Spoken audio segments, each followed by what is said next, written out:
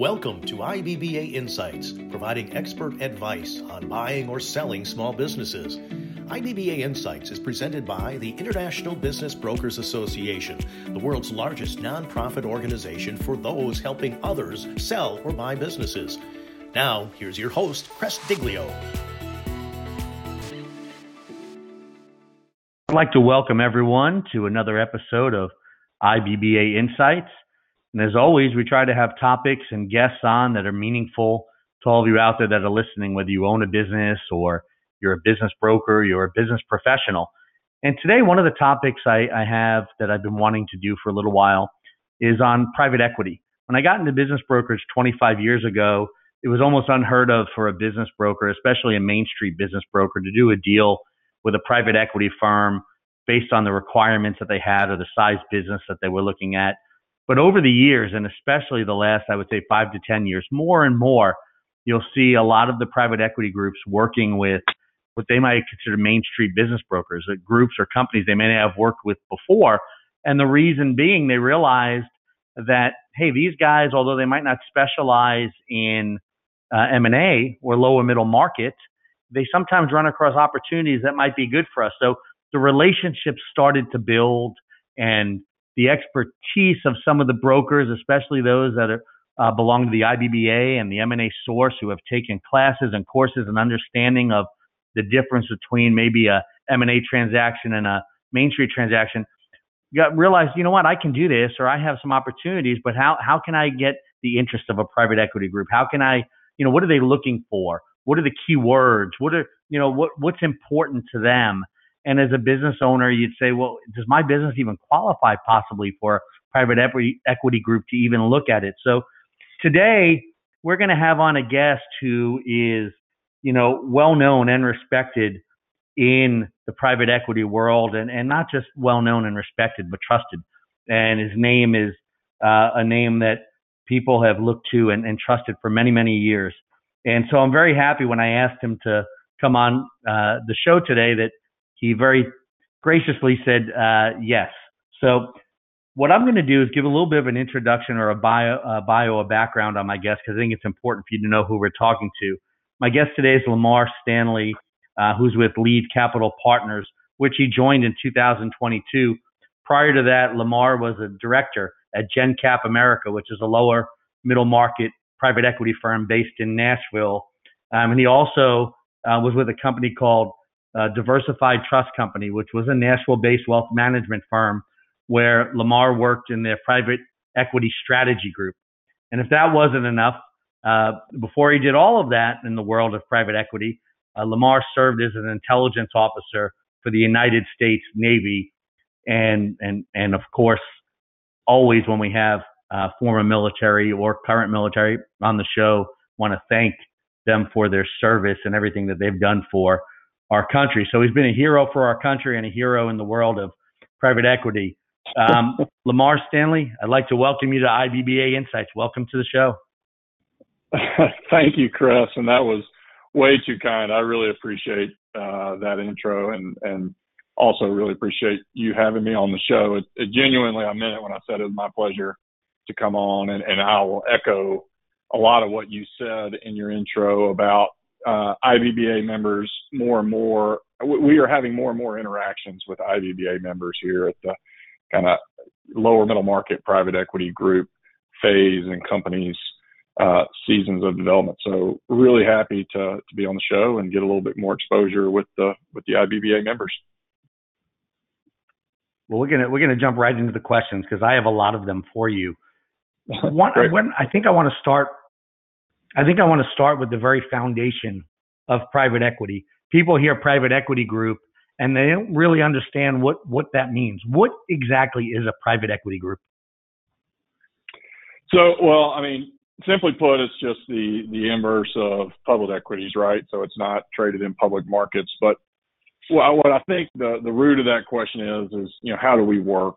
And what I'll tell you is there are all different shapes and sizes of private equity groups, and I can kind of speak to ours, and it's typical of what a lot of people will find in the lower middle market, whereas groups will go out and they will raise money from private investors, whether that be wealthy families or individuals or from institutional investors like state pension funds, endowments, universities.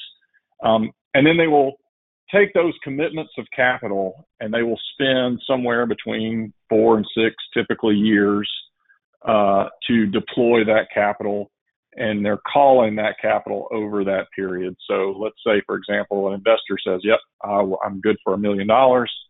Then the private equity group will go out and find opportunities over 6 years, and then go back to that group whenever they find an opportunity and say, all right, we are ready to take 20% of your committed capital and we'll invest it for you.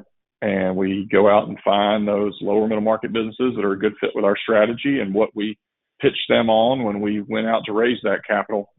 And then, in a perfect world, we help those companies grow. And then at the end of our investment period, we sell them. So what is typical among private equity firms is that looks something like 10 years. So you have a roughly 5-year investment period, and then another 5-year hold period. And then you plan to exit and get the investors all their money back, plus somewhere around 8% or more return.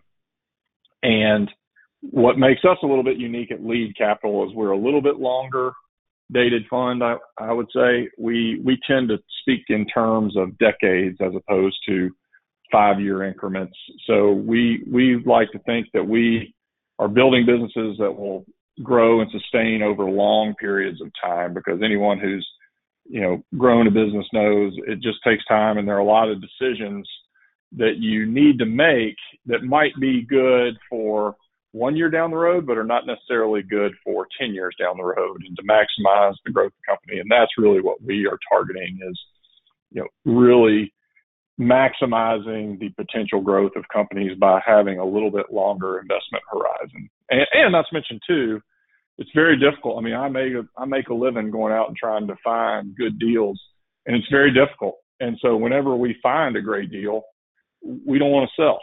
we want to stay invested as long as we can, as do our investors. And that's really how we differentiate ourselves at Lead. But sorry for the plug on Lead, but there was just kind of a good segue to explain how the industry works. No, that's fair, more than fair, and I appreciate that. One of the things that I hear from business brokers and even business owners, I have them come up to me and they say, well, I have a private equity group interested in my business or this business, and they're $1 billion fund, so they don't even have to go to the banks. They can just write the check. Can you clarify that a little bit, Lamar? Sure. Yeah. So in the typical transaction, we're not just writing the check, and the reason for that is the way for us to maximize returns for our investors is to not use all of their money in every investment. If we can go out and get relatively cheap debt to help finance part of the transaction, and that money doesn't come out of our investors, then that helps the returns. So we will. It really depends on the investment, but we're usually looking for somewhere around half the transaction's worth of debt. But again, that varies based on industry and the size of the business. But that is somewhat typical. And again, not to keep making plugs for Lead, we are a little bit unique in that we do provide all the capital, but some part of the capital that we're putting in is structured as debt, and some of it is equity. But yeah, that it's not exactly right to say that, the private equity fund can write the whole thing. Most private equity funds are not anxious to do that. Yeah, no, they want to make whatever they have equal a lot larger number than what they have to leverage into, so they could do more deals and, like you said, get a better return on the investment for their investors. And happy investors mean that they'll reinvest and be happy to do so, or be happy with your performance. So we have business brokers and business owners listening to the show, and a Main Street business broker might feel, well, I sometimes I stumble upon a really a large listing that might be good for private equity. And I know, can you talk about within the private equity world, they may look for a platform company and what that means, or once they have a platform company, they're looking for an add-on acquisition. and how a business broker could determine what might be a good fit for a business size that a private equity group might look at, and what category that might fall into. Sure. So how people define a platform and add-on obviously varies widely. A lot of times what people will shop to us as a quote-unquote add-on looks like a platform to us because we're doing deals in that 1 to 5 million of EBITDA. But we will have some investments that we look at that have, say, $3 million of cash flow, and we're characterizing them as an add-on because we already have something in the space. And so that is, in my opinion, the most important differentiator is if they have a bigger listing, I always go out and try and find groups that are already in that industry.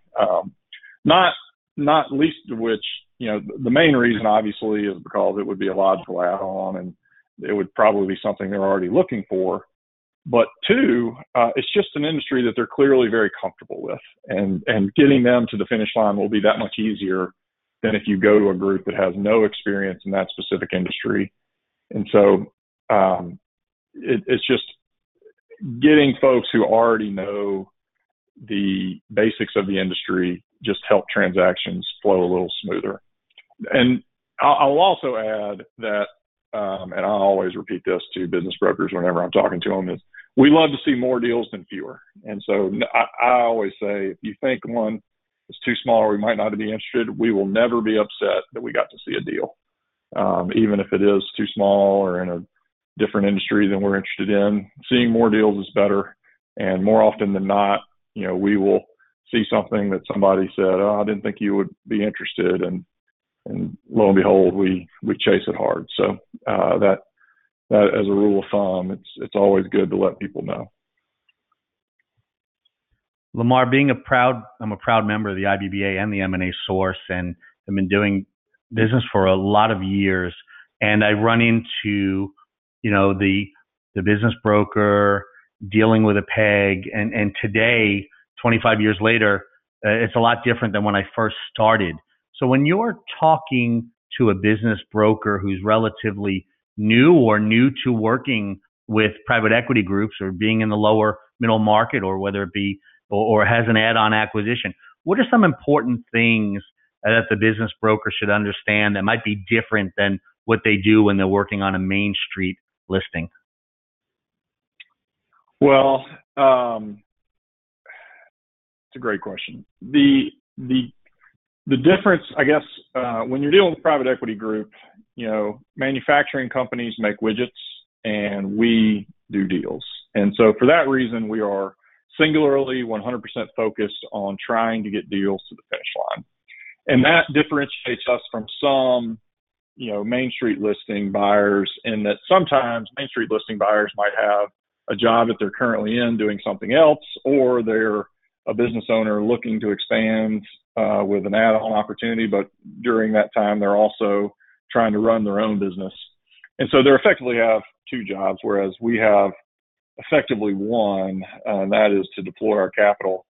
And so what I tell people frequently is that it's going to feel like we're moving faster than what conventionally they see.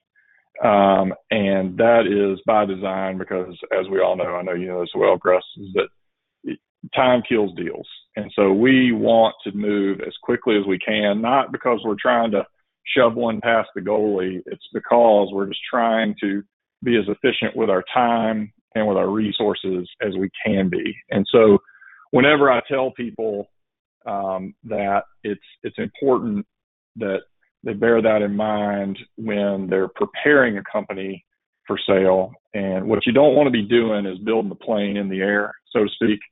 And so you want to get all of the due diligence requirements. So, financial statements, working capital calculations, management bios, customer lists, all that stuff should be bottled up pretty well before you bring it to market, because the private equity group's going to be banging for that stuff pretty quick. And if you have to start compiling that stuff during the process, it'll slow it down. And, no private equity group will admit that they will say that they're going to lose interest because things are moving slowly, but they certainly will lose conviction that a deal is going to happen if things are moving too slowly. And as I mentioned earlier, our investment period in some cases is only 4 years. And so we gotta get things done quickly. And the other piece too that I always like to mention is working with a PEG is not unlike every other relationship that we all have in our life. Communication is the most important piece. So being responsive, being open about issues and bringing them up quickly, that stuff helps a lot, moving a process along. Well, let's also talk about one of the big differences in a Main Street transaction and a lower middle market transaction.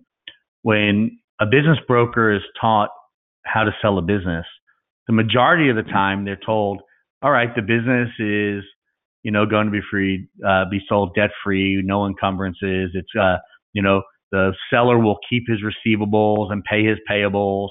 And there's certainly no conversation about working capital being included in the deal. So now we turn over to, so they've prepped their seller, that how the transaction is going to go with a buyer. And then all of a sudden the private equity group comes along, and what do they say to that, Lamar, when they're looking at a deal? How important is working capital? How often are the receivables or payables included in the transaction and not excluded like a Main Street transaction? Sure. So for our deals, at least, and I can't speak to everyone, but working capital is always a factor. And, if I said that time is the biggest killer of deals earlier, the second most common culprit is that working capital adjustment or calculation. And the way we look at it is it's not unlike buying a car. We don't want to we're buying the future cash flow of the business. And similarly, if you're buying a car, you're buying it to drive around. And so you don't want to buy the car with no gas in it. And that's the way we look at working capital, is we need enough capital in the business to keep it running right after we buy it, because otherwise it's just going to require a cash infusion, which is effectively an increase in the purchase price if we have to put a bunch of cash into it immediately. Now, that said, it doesn't make any sense for a seller to sell a car with a full tank of gas either, right? And we get that as well. And so the most important part when we're talking about working capital is not about the amount. The most important part for us when we're talking to a seller about working capital is just that we all agree what the definition is. And, the simple definition is current assets minus current liabilities. But what we will typically do is go back some period of time that makes sense for that business and see what the average is of that calculation over a time period and say, all right, this is what we think it should be. And we, work pretty closely with the intermediary, with you, Chris, and the seller, and say, all right, can we all agree that this is roughly where it's been hanging for the past, call it 6 months, a year? And then we try and aim for that at the transaction. And when we get to the end, or, at closing, there's going to be some time after the transaction when we've been able to do an independent determination of what the working capital was at closing, and then we have a true up, if you will, to try and make sure that we hit it. And going back to the car analogy, what we don't want to find out is that, like gas in the tank, that the owner hasn't been refilling the inventory. He's just been slowly bleeding it off while the transaction has been going, and we suddenly were left with no inventory, no cash, and we're rebuilding the business right after we take control of it. So it is, I guess the short answer to your question is, it's critically important. And I think most private equity funds will say that, that just because it is a little bit more complicated calculation and that a lot of business owners don't think about day to day, that tends to be a common point of conflict in transactions. So I would say if a business owner is listening to this episode, working capital is going to be more than likely included in a transaction, especially if you're dealing with a private equity group and you're of a company of that kind of a size. And if you're a business broker, it's best to understand the terminology, understand the formula, and to be able to educate your client, because then you wind up looking a lot smarter. And when you bring it to their attention, then it's not something that shocks them, and they're not going to look at you and say, well, wait a second, you never explained that to me. Now I'm giving up that much more. They don't really understand. They're not giving it up when it was really never theirs, because it's not like they can bleed that money out of their company tomorrow and then have the ability to run their company. They won't be able to pay the bills. Right.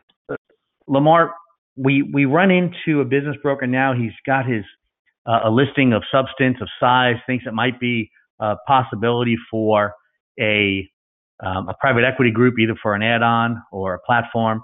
And, they put together a SIM, or they put together a package on the company, which is so much better today than what it used to be. 25 years ago, a business broker, all they would put together would be a one-page summary of the company, and good luck if that information was right. But now they're becoming a little more sophisticated. And when you're dealing with a private equity group, they're expecting certain amount of information from the broker or the intermediary. So if someone's putting together a SIM or a CBR, whatever they want to call it, in their company, what is it that's important to be in there from your perspective of a private equity group? What are you looking for? Yeah. For us, and I think this probably is accurate for most private equity groups, but it's really, I'll say 4 things.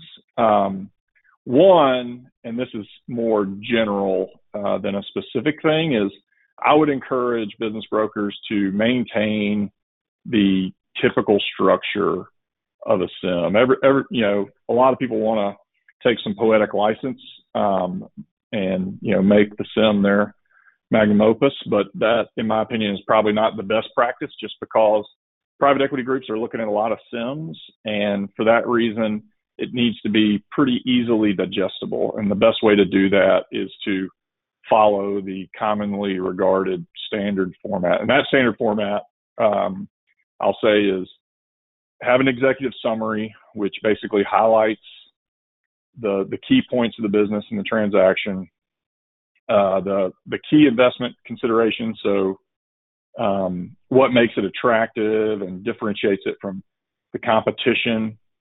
And then also, this is a commonly omitted part, but I think it's critically important in SIMs, is a kind of an overview of the transaction. What does the owner want to do?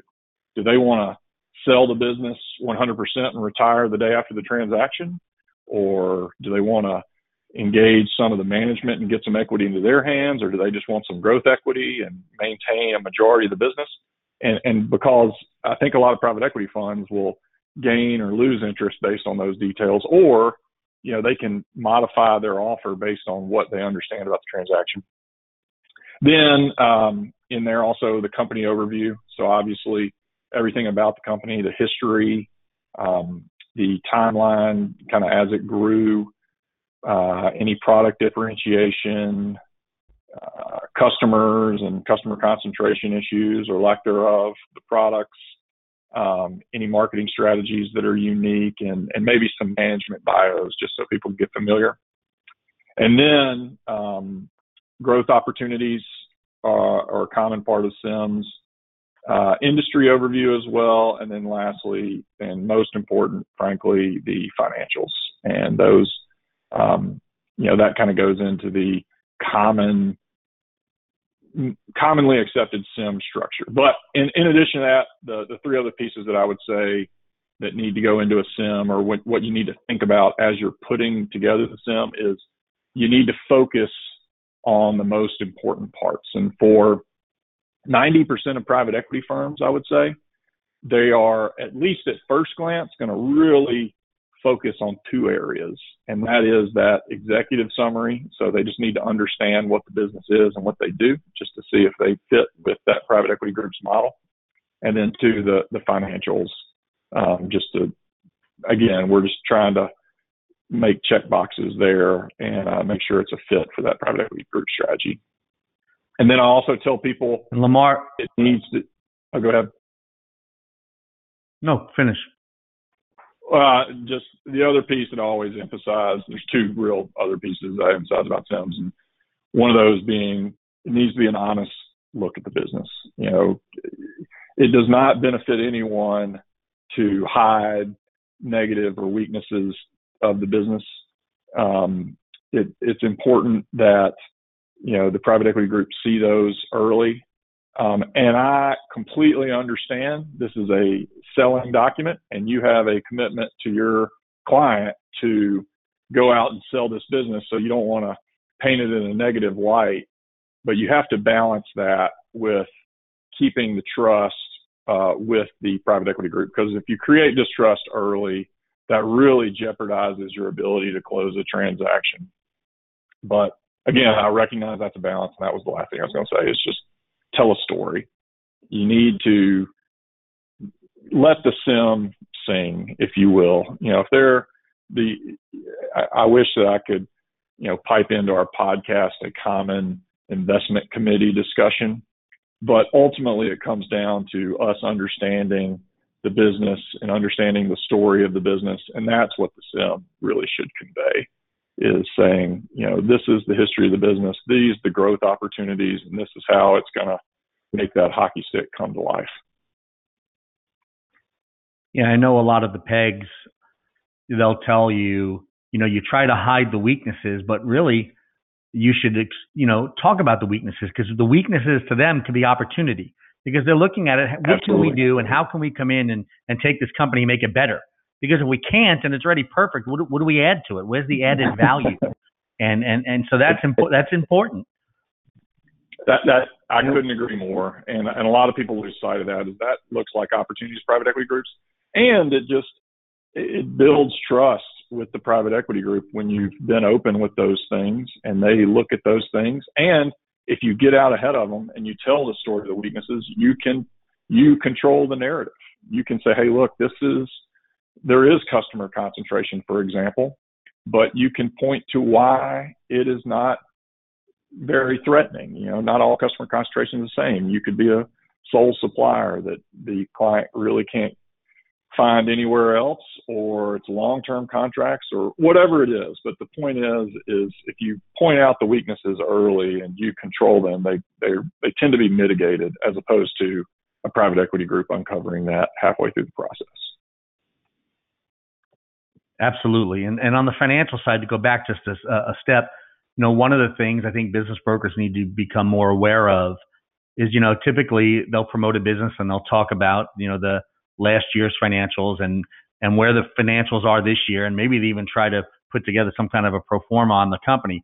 But really what they need to start hearing and understanding are the letters TTM, the trailing 12 months, because I don't know of an equity group that's not looking at the trailing 12 months. What have you done for me lately? That's exactly right. The Lamar rule, and again, every private equity fund looks at things different, but if you want to go forward 3 years with pro forma numbers, you should go back 3 as well. But to your point, Chris, the most important one is TTM. We want to see how it's performing currently. Lamar, in Main Street business brokerage, most of the time, buyers are buying cash flow. They may even be buying a job, a very well-paid job, but they're buying the cash flow. That seems to be the most important thing to them going forward. When a private equity group is looking at a company, we're not going to say money's not important, because anyone that tells you that is lying. So money is always important, and it's always an important part of the transaction.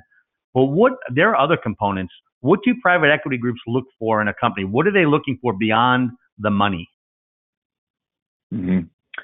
Well, I will say we look at things very similarly. So the money does matter. But that said, for example, we sometimes are not as focused on the money because we're looking for a foothold into a new market. We could be looking for building our customer list to sell a product or a suite of products that are already existing in our current portfolio. We could be, looking for talent that exists in the business that we can expand into other places in our portfolio. So it's not always all about money. And that is an important point too, by the way. I'm glad you brought that up, because a lot of times business brokers will fashion the sim based on what a business owner has told them. And that's the right way to do it. But you also, when you're actually putting pen to paper on the CIM, think about the buyer and who it's going to be. And like, for example, if you're selling to a strategic company that is just looking at this as an add-on, they might not be as worried about margins as you think they are, because they know that they are going to generate some margin expansion just by virtue of the fact they have better buyer relationships or what have you. And for that reason, it might make a little bit more sense to go in more detail about the customer base that that strategic company doesn't have, or they have a talent pool. Like, for example, for us, we've bought physician practices in the past, and if we see a long list of physicians that can benefit the practice, but we feel like they're underutilized currently, well, in that case, cash flow might not be as important as what we perceive their bandwidth to be. And that's just a good example of, it's not all about cash flow. But that said, I mean, we do always ask for EBITDA, and you heard me when I gave the lead pitch that we're looking for companies with 1 to 5 of EBITDA. So cash flow does matter. Okay, yeah, money does matter, and the more money, Yep. the most of the time, the better the multiple. But yeah, I mean, industry, revenue, history, product, the employees, all play a big part in that, and that rolls into kind of the next question to a business owner out there. What is a private equity firm, once they buy a company, what is their participation level going forward? Are they going to come in and be there and sit in the office and run the business day to day? Or is it, talk about the role, because I know that's not going to be it. So talk about what the role of the equity group looks post-transaction. Sure. Well, as I'm sorry that I keep repeating this, but it varies. So not every private equity group approaches things the same way. We fancy ourselves as being very involved, but I do feel like a lot of times private equity groups are characterized negatively as being too involved, and we certainly don't like to think of ourselves that way. What we frankly are trying to do is provide more bandwidth to business owners. And so it's not uncommon that we will go look at a company that we're looking to acquire, and the business owner already has a great feel. I mean, they are, we're standing on the shoulders of our forefathers when we're buying a business. And so the business owner typically has a great sense of where the growth opportunities exist, but they weren't able to realize that growth simply because they were too busy. The common phrase is too busy working in the business to actually work on the business. And what we try and do, but with our level of involvement, is we're trying to be that additional bandwidth to help them work on the business and grow the business. And so there are some private equity firms that need intense reporting every month, and there are wickets and KPIs that need to be hit on a monthly basis. I would not characterize ourselves as that. We are not the group that's going to parachute in with machetes and try and, flip over the company and change everything. We are much more builders as opposed to rebuilders. But there are certainly groups that do it that way. But I think by and large, private equity groups have incentives that are aligned much more closely with business owners than a lot of business owners give private equity groups credit for. We're all trying to move towards the same goal. And a lot of times the difference is just the speed in which the group versus old ownership likes to see that change happen. Lamar, I could talk to you probably for 3 hours, but I'm going to limit it to a couple more questions because there are things I want to get in there on this show that I feel are important. In Main Street business brokerage, a lot of times the person sells the business and 30 days later they're gone, 60 days, maybe 90 days at a stretch. But when you're selling a company of a certain size and an equity group's going to look into it, we know the management team's very important, but a lot of times the owner becomes very important. And not only that, an owner may have real reason to want to stay around after the transaction with the company because maybe they're young, maybe they're in their 40s or 50s and not quite ready to retire and have a lot of value, and they have the equity group that comes in and helps them to build and grow. So talk about the different type of deals that an equity group would be involved in, from an outright sale to a recapitalization to whatever else might be options for business owners and why they might make sense. Sure. Well, in most of our deals, it has been the case where the business owner stays and they will roll over some portion of their equity into the new co, if you will. And our goal is for their second bite of the apple to be bigger than the first. So when we bought their business, we want them to make more money the second time they sell it with us. And so it is critically important that they stick around, but are also incentivized to want to see the business succeed. Now, that said, not every business owner is looking to do that, and we recognize that. A lot of business owners, to your point, are looking to retire in the next quarter, and we're comfortable with that as long as we feel like we have the management expertise inside the business, or if we can find that management expertise elsewhere to help build the business.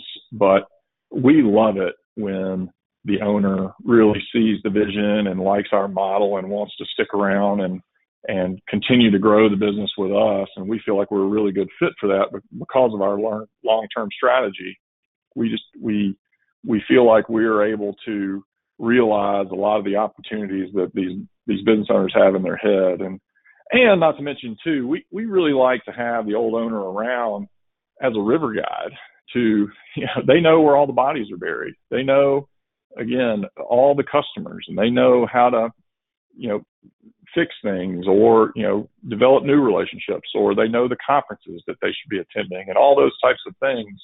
And, there are certainly industries where we have a lot of familiarity, but we're never going to know that specific business as well as the owner. It's their baby. And so whenever we have an owner that wants to, stick around, maybe slow down a little bit, but stick around and continue to build the dream with us, we're excited to do that. And frankly, I feel like we make a pretty strong pitch for what the opportunities are, and they can continue to, move towards retirement if that's what they're aiming to do, or to accelerate the gas pedal, whatever it happens to be. So it really varies, but that kind of goes back to what I was talking about in the sim, what the expectations are for the transaction.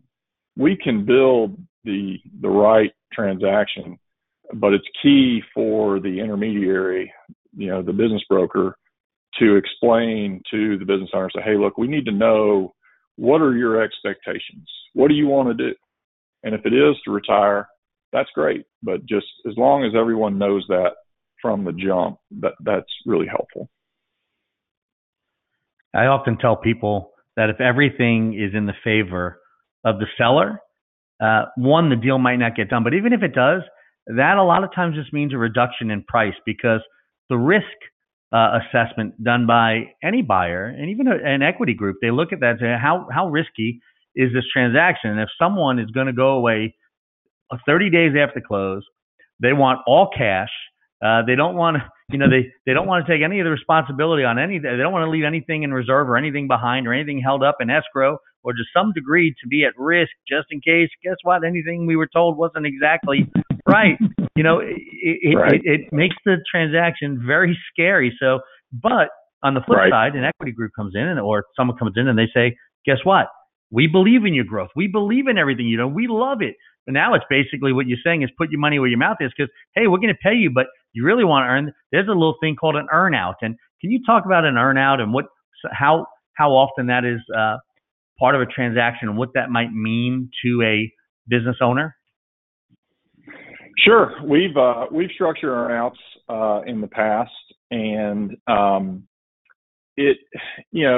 are some groups that will tell you that today's earnout is tomorrow's litigation, and the problem is it's very difficult.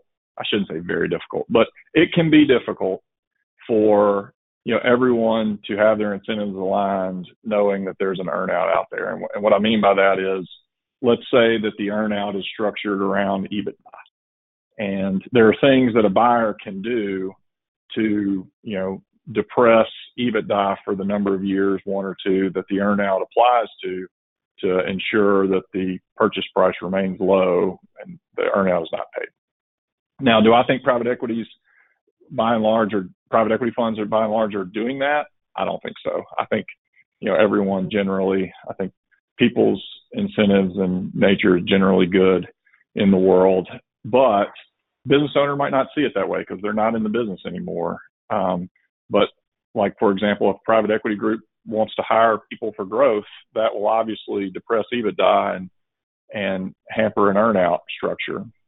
And so while we do it, just because sometimes there's a valuation gap that has to be gotten through somehow, and that's earnout is a common lever that we can pull to try and get to that, common agreed upon valuation.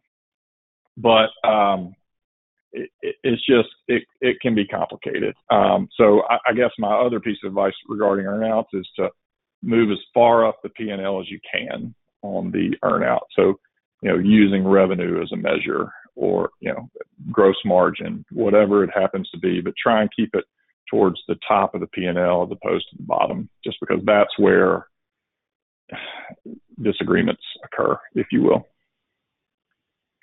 And that also helps when, the business owner, you tell them, hey, yeah, we can get you to your price, but you got to help us get you there. And that's their involvement and their confidence. They're going to remain with the company. They're going to, you're now going to support them to build and grow. And if everyone buys into the story, it becomes a reality, which is a win-win for everybody. So we're coming to the end of our time, but I have 2 quick things that I want to go over. One, first, if you had to give advice to a business broker or even a business owner that's going to be getting involved with a private equity group looking at a business, what's the best piece of advice or the advice you might give to them? Yeah, the one piece of advice I would say kind of goes back to my earlier point about don't build the plane in the air. Get as much information about the business put together that you can before the company actually comes to market. Get them ready. If you can get a sell-side QOV, quality of earnings done, do that, just because that will go a long way towards convincing a private equity group that the financials are in good shape, which is the most important element for deals of our size.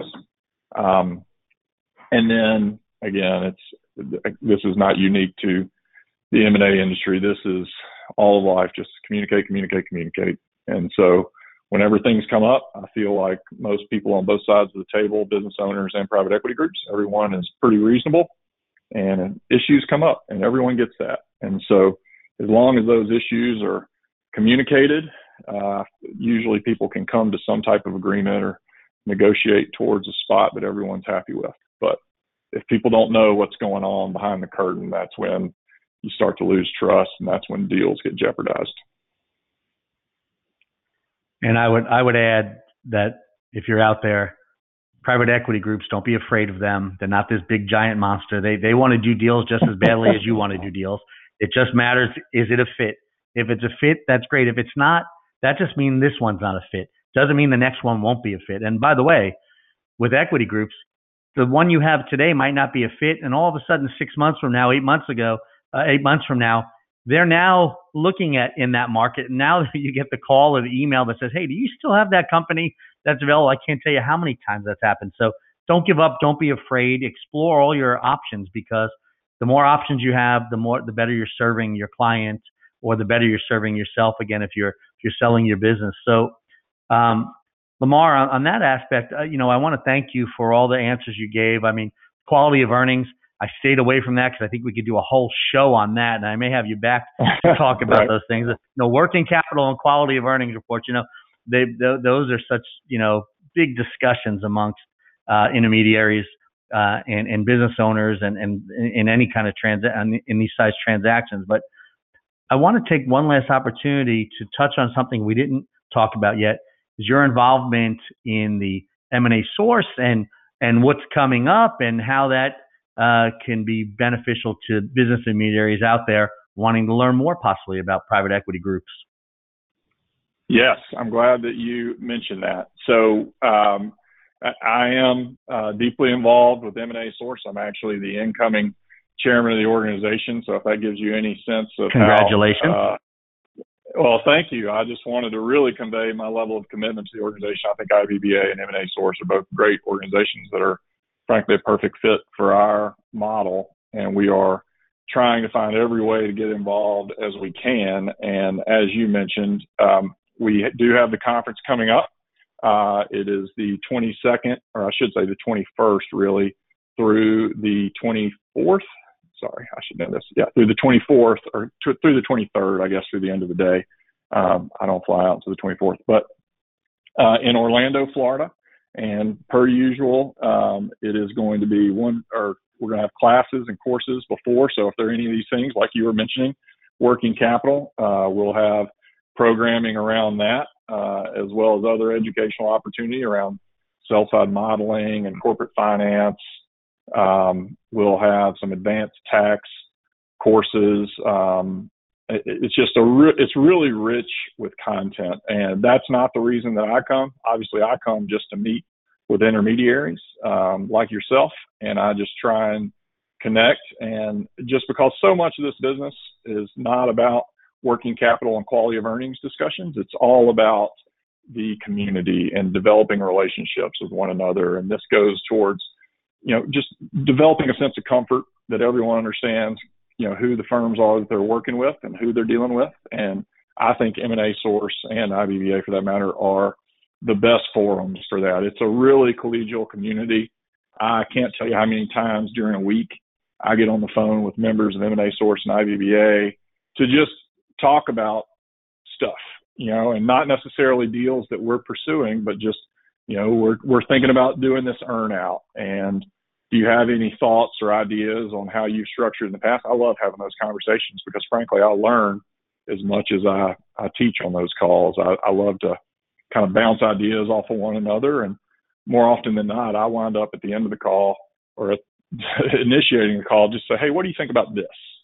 And how would your business owners feel if we did something like this or that? And that it's just incredibly helpful, because I will say that's a problem in our industry, and it's not something that I expect to be resolved. It's just part of the industry, is that so many of us work alone and unafraid behind our phone and computer. And so M&A Source and IBBA are really good outlets for us to pool our thoughts and really work together to understand, one, what's going on in the industry, but also develop relationships that we can hopefully get transactions done with. Well, Lamar, I want to thank you for many things. First, for your everything you've done in your early life for our country, your service. Thank you for that. Thank you for what you do for our industry, for your service to what you do for everyone with the M&A Source and promoting the M&A Source and the IBBA. I thank you for that, and I thank you very much for coming on and taking time out of your busy schedule to appear on IBBA Insights. It was truly. It was a blessing for me, and those that are listening, I believe, will be very educational and beneficial for them also. So one last thing before I say goodbye. Someone wants to get in touch with you, Lamar. What's the best way to do that? Yes. So I am at Lead Capital Partners, and that is leadcp.com.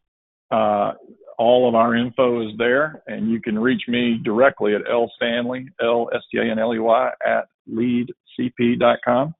And I am, like I mentioned, it doesn't have to be a deal. Always love having conversations with folks in IBBA and M&A Source. So feel free to reach out whenever. Well, once again, I want to thank Lamar Stanley for taking his time out to be with us today. Those of you that have listened to the episode now have a much better understanding of what to look for if you're getting involved with a transaction that's going to involve a private equity group. And, listen to this a couple of times, because there's some real jewels in here, nuggets that Lamar shared that will really help you moving forward with that. Those of you that want to listen to episodes of IBBA Insights, just go to ibba.org/insights. Once you're there, you can subscribe by clicking on the Apple, Android, or email icons. And as we always say, then you'll never have to miss another episode again. I want to personally thank all of you for listening today. I look forward to speaking with you again on the next episode of IBBA Insights, when we'll bring you more great guests that cover topics meaningful to you and your business. Thank you.